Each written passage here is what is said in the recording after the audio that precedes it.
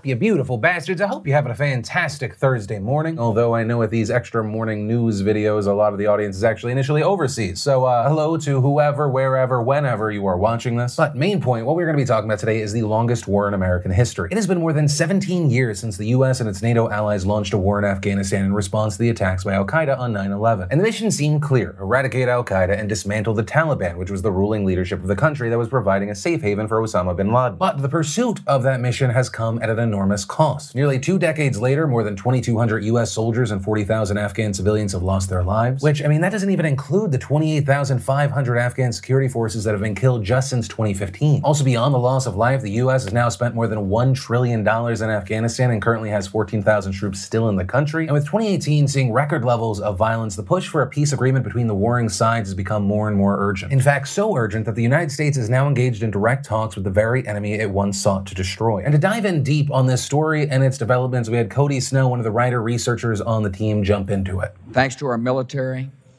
and our allies and the brave fighters of Afghanistan, the Taliban regime is coming to an end.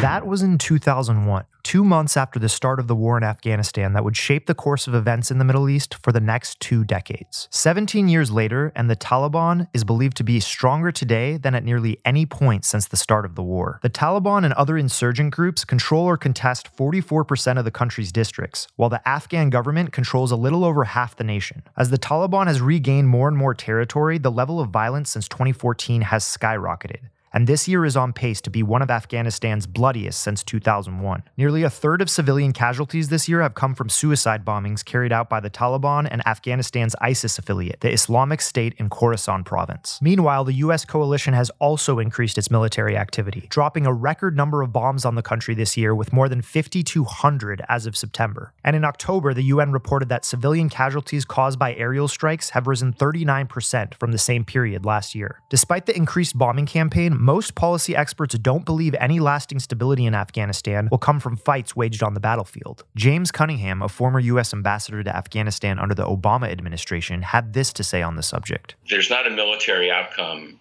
available to the Taliban or to us, particularly as long as the Taliban continue to enjoy safe haven in Pakistan. As a result, Cunningham told us that the best chance at peace involves the once unthinkable, negotiating directly with the Taliban. He believes these negotiations must convince Taliban leadership that there is no option to achieve legitimacy other than a political settlement. There are a number of Taliban leaders that understand that that is the situation. There are others that don't. And we need to find a way to energize the diplomatic effort that's required to get them focused on a negotiation. Stephen Tankel, a professor at American University's School of International Service, says that the U.S. also has no other option but to negotiate with the enemy because of bad policy decisions that were made in the early days of the war. The hard fact of the matter is that the U.S. had an opportunity to integrate the Taliban back into Afghan society back in 2002 after they were defeated in a way that really would have kept them out of power. We missed that chance.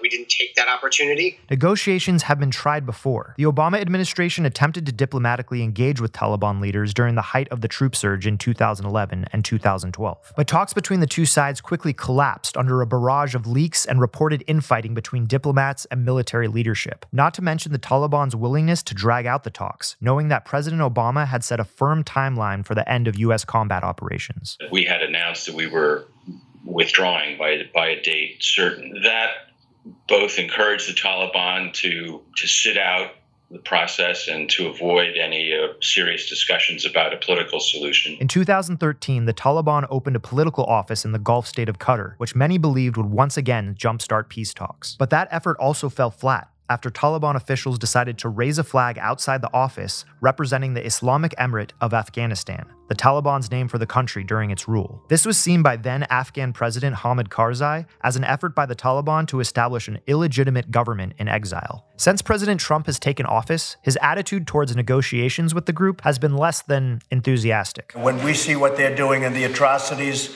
that they're committing and killing their own people, and those people are women and children, many, many women and children that are totally innocent. It is horrible. So there's no talking to the Taliban. But despite Trump's reservations, communications between two former U.S. diplomats and senior Taliban members continued outside of official government channels through 2017 and 2018 in an attempt to lay the groundwork for official negotiations. One of these diplomats, Chris Kalenda, who served as a U.S. military commander in Afghanistan and was involved with talks with the Taliban during the Obama administration, spoke with us about why his discussions with the group this time around were different. I found a much higher level of seriousness about bringing the war to a successful conclusion than I ever had in the past. And what they said were a couple of things. The first one is they recognize that they're in a stalemate, that they are not going to militarily overthrow the Afghan government while the U.S. support remains. And they also recognize that the Afghan government's not in a position to force them to surrender because the Taliban has plenty of support inside of Afghanistan as well as sanctuary in Pakistan and other neighboring countries. In the midst of these unofficial talks, in February, Afghan President Ashraf Ghani offered to recognize the Taliban as a legitimate political group, even saying it could participate in upcoming parliamentary elections. We are making this offer without any preconditions in order to lead to a peace agreement. Although the offer was rejected, in June both the Taliban and the Afghan government honored a ceasefire for the Islamic holiday of Eid al-Fitr, resulting in astonishing photos and videos of Taliban members and Afghan security forces embracing and hugging. While the Taliban was quick to break the ceasefire after just 3 days, the world saw a glimpse of what peace could look like. And in July, U.S. Secretary of State Mike Pompeo stood alongside Ghani and encouraged both sides to come to the table. The United States will support, facilitate, and participate in these peace discussions.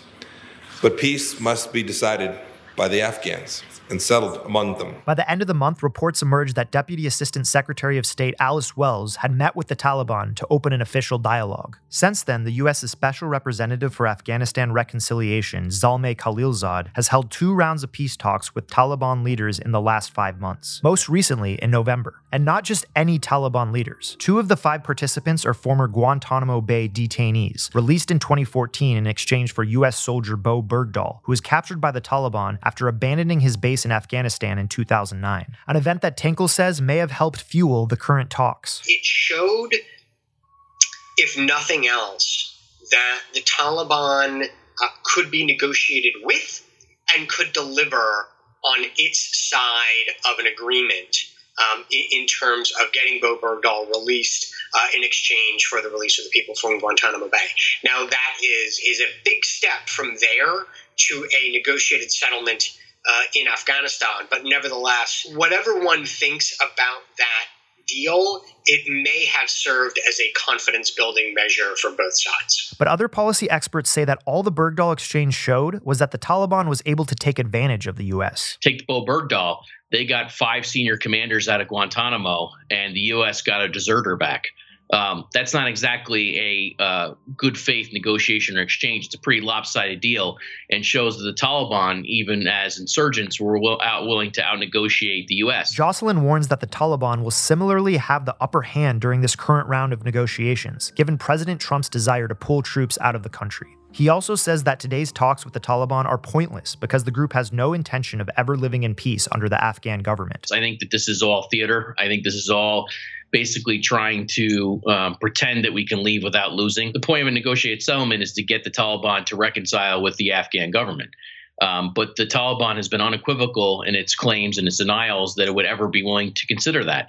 They say over and over again that the Afghan government is illegitimate, a puppet of the West, and they will never sort of come to terms with this quote-unquote corrupt regime. The deeper issue here is that the Taliban firmly believes that they're going to resurrect and are resurrecting their totalitarian Islamic Emirate of Afghanistan. This is what they're fighting for. This is what they've been fighting for years, to resurrect this Islamic Emirate, which will rule according to their very draconian-style Sharia law. But Kalenda says while there's no doubt the Taliban wants all U.S. forces out of the country, the group is not interested in reviving its former state. They recognize that, look, they were incompetent. They know that they were incompetent as rulers in the 1990s.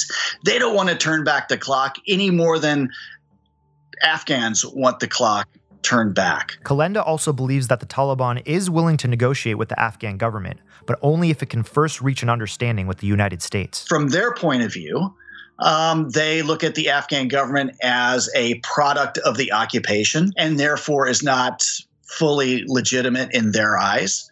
And so their thought process is we have to make an agreement with the Americans first about the occupation, and then we can talk with the Afghan government about how we as Afghans live together amongst one another. Only time will tell if the Taliban is truly committed to peace or is just running out the clock until the U.S. exits the country. But for the Afghan people, that time continues to come at an enormous cost. So now that you've heard more about the current state of U.S. negotiations with the Taliban, I do want to pass the question off to you. Do you think these peace talks are worth the effort and give the Afghan people the best chance at peace? Or do you think the U.S. government shouldn't even entertain the idea of negotiating with this group, a group that continues to commit horrific acts of violence against both Afghans and Americans? I'd really love to know your thoughts down below. Also, if you like this video, getting some extra news, you want more in-depth coverage like this, be sure to hit that like button. That's how you let us know. Also, if you want this and much, much more, be sure to hit that subscribe button. But with all of that said, I want to say thank you for watching, and I'll see you later today on today's brand new DeFranco Show.